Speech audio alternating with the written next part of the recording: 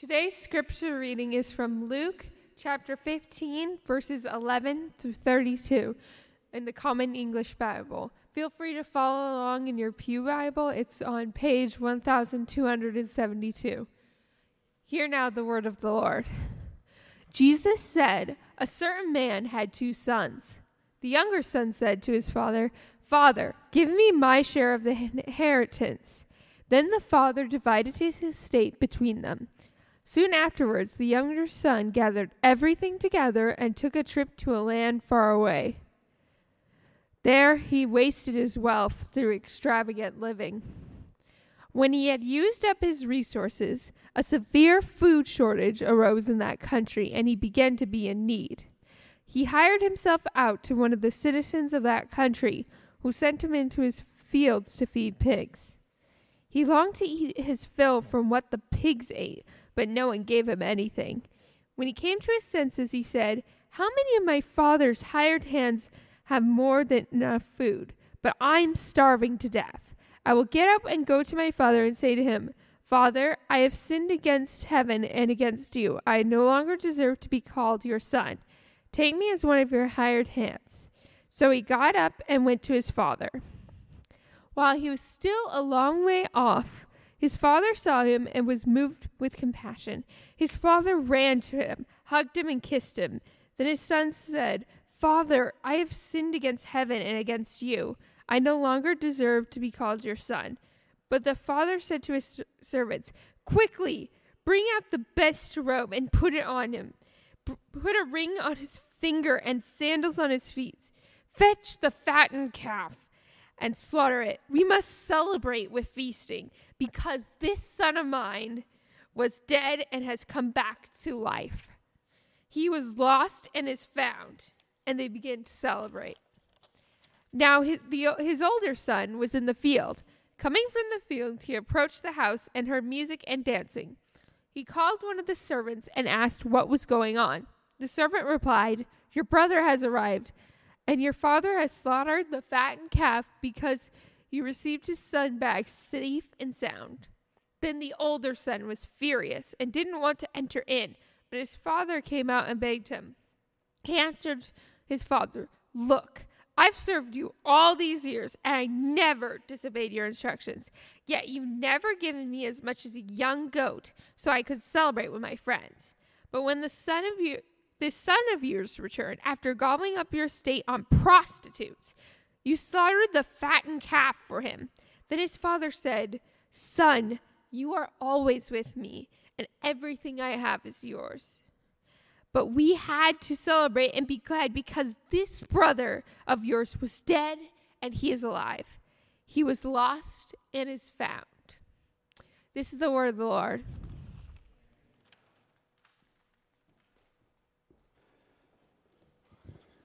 Well, good morning, everybody.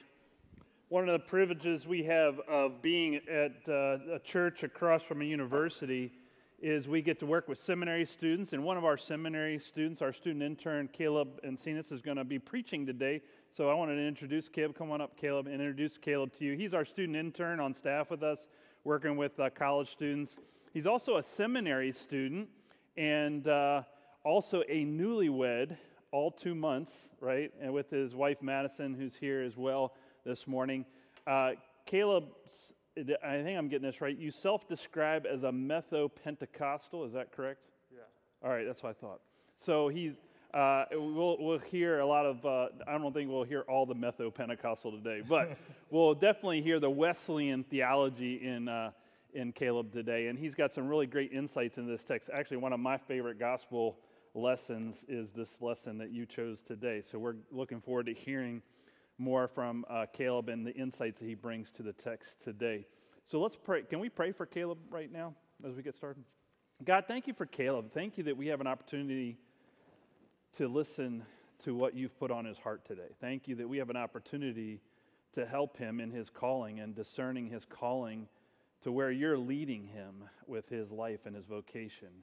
And Lord, what you're calling him to do with his life. And so Lord, may this be not just simply a sermon at a church, but may we all as a community surround him and help him to live into that calling, whatever that is for you, whatever you're saying to him, God. And so may you also be calling us. May we listen to your Holy Spirit today. May your Holy Spirit work in each of us that we be ready to receive what we need to hear today in this sermon, in this worship service, at this communion table today. Would you speak to us, Lord? Once again, we pray in Christ's name. Amen. Amen. Thank you, Pastor Matt, for that warm introduction. And thank you so much for having me. As Pastor Matt already said, I'm a seminarian, so hopefully I get to shine light on this text in a way that is faithful to it. And may the Lord use it in good ways. So first of all, I want to start by wishing everyone a happy Halloween. To everyone watching at home as well as here in person.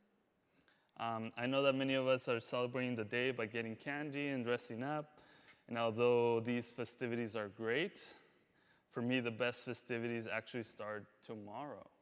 And this is because tomorrow begins the Mexican celebration of El Día de los Muertos.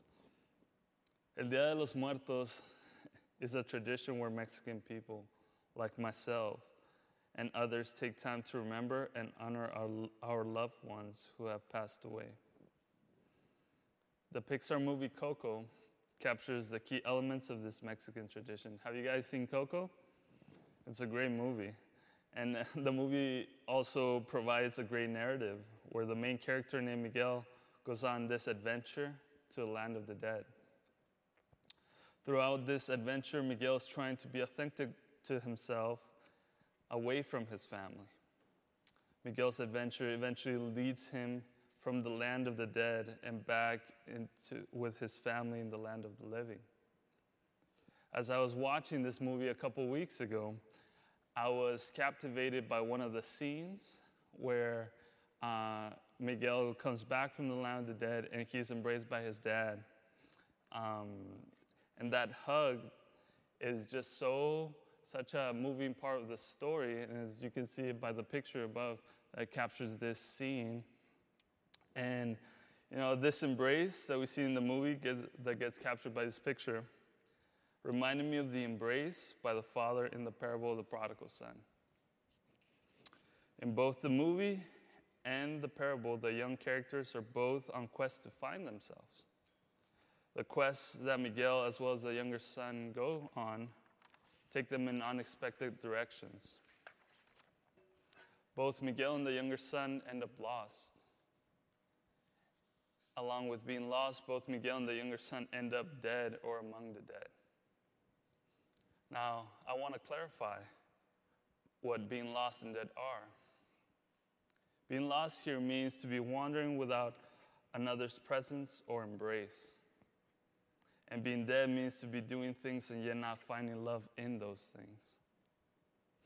The quest that Miguel and the younger son do to try to find themselves leads them back to the place where they originally thought they could not do that. They're both led back to the embrace of their dads. It is in that embrace where they both find love and ultimately find who they are. Who they are is their father's beloved. Friends, similar to Miguel and the younger son, we are our Heavenly Father's beloved. We are embraced by God. And in this embrace, we find ourselves and we are humbled. What makes this experience humbling is that God meets us where we are. God meets us in our jobs, schools, homes, as well as in our places of grief, depression, and loneliness. In other words, God does not only meet us in our geographical spaces and places, but that God meets us in the geography of our souls. So wherever your soul is, God meets and embraces you there. This parable says something about God's embracing us where we are. You see, in the parable, we get the image of a father who runs to embrace his son. And while we might not see that as very significant for us today, scholars have highlighted the contextual significance for us. N.T. Wright says, in a culture where the senior figures are far too dignified to run anywhere, this man runs to his son, and as soon as he sees his young son coming home, he embraces him. This is an act of complete humility. And the Father's complete humility in the parable is fulfilled in Jesus, particularly in the crucifixion of Jesus. You see, like the father in the parable, who humbled himself and ran to hug his son, God humbled God's self and became human, Jesus.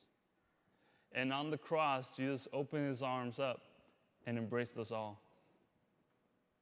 So the cross is not just a symbol of victory, but rather is a symbol of revelation of God's humility and the all-embracing love of God.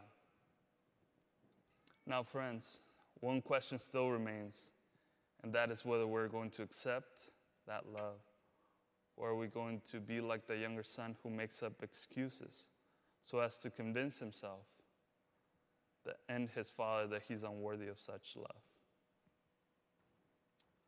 This all-embracing love is transformative for those who give it as well as those who receive it.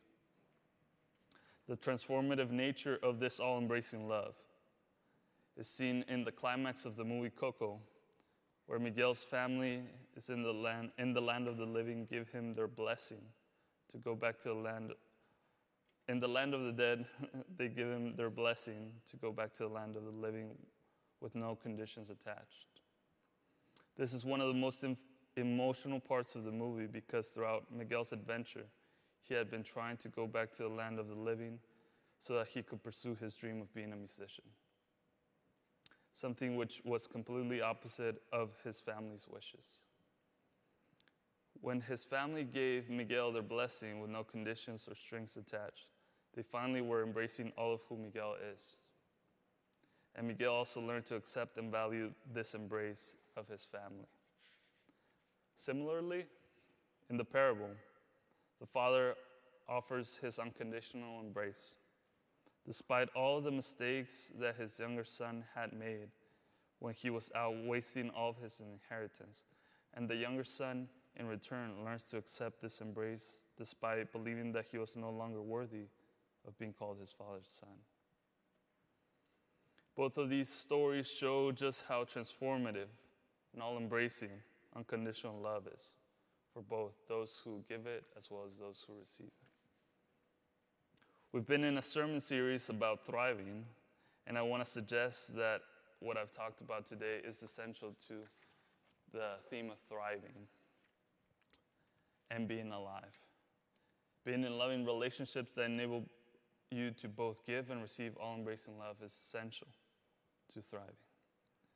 This is seen illustrated in the movie Coco, in the parable of the prodigal son, and is ultimately fulfilled by Jesus opening his arms on the cross and embracing all of us.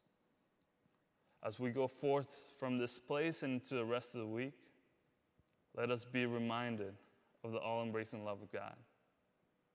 And may we also seek to love others like that by the power of the Spirit. And I also invite you to think about these reflection questions. The first one being, have you felt, not just thought about feeling, God's all-embracing love? And the second question says, how do you practically live out this love? Friends, let me close us off with a word of prayer. Now, please join me. Lord, thank you for your all-embracing love that you displayed fully for us up on the cross, but that we get illustrations from it in the scriptures and also in pop culture references. Thank you for all that you do in our lives. Please continue to transform us, to shape us, so that we are able to live out this love and embody it more fully each and every day. God, in your name I pray. Amen. Thank you.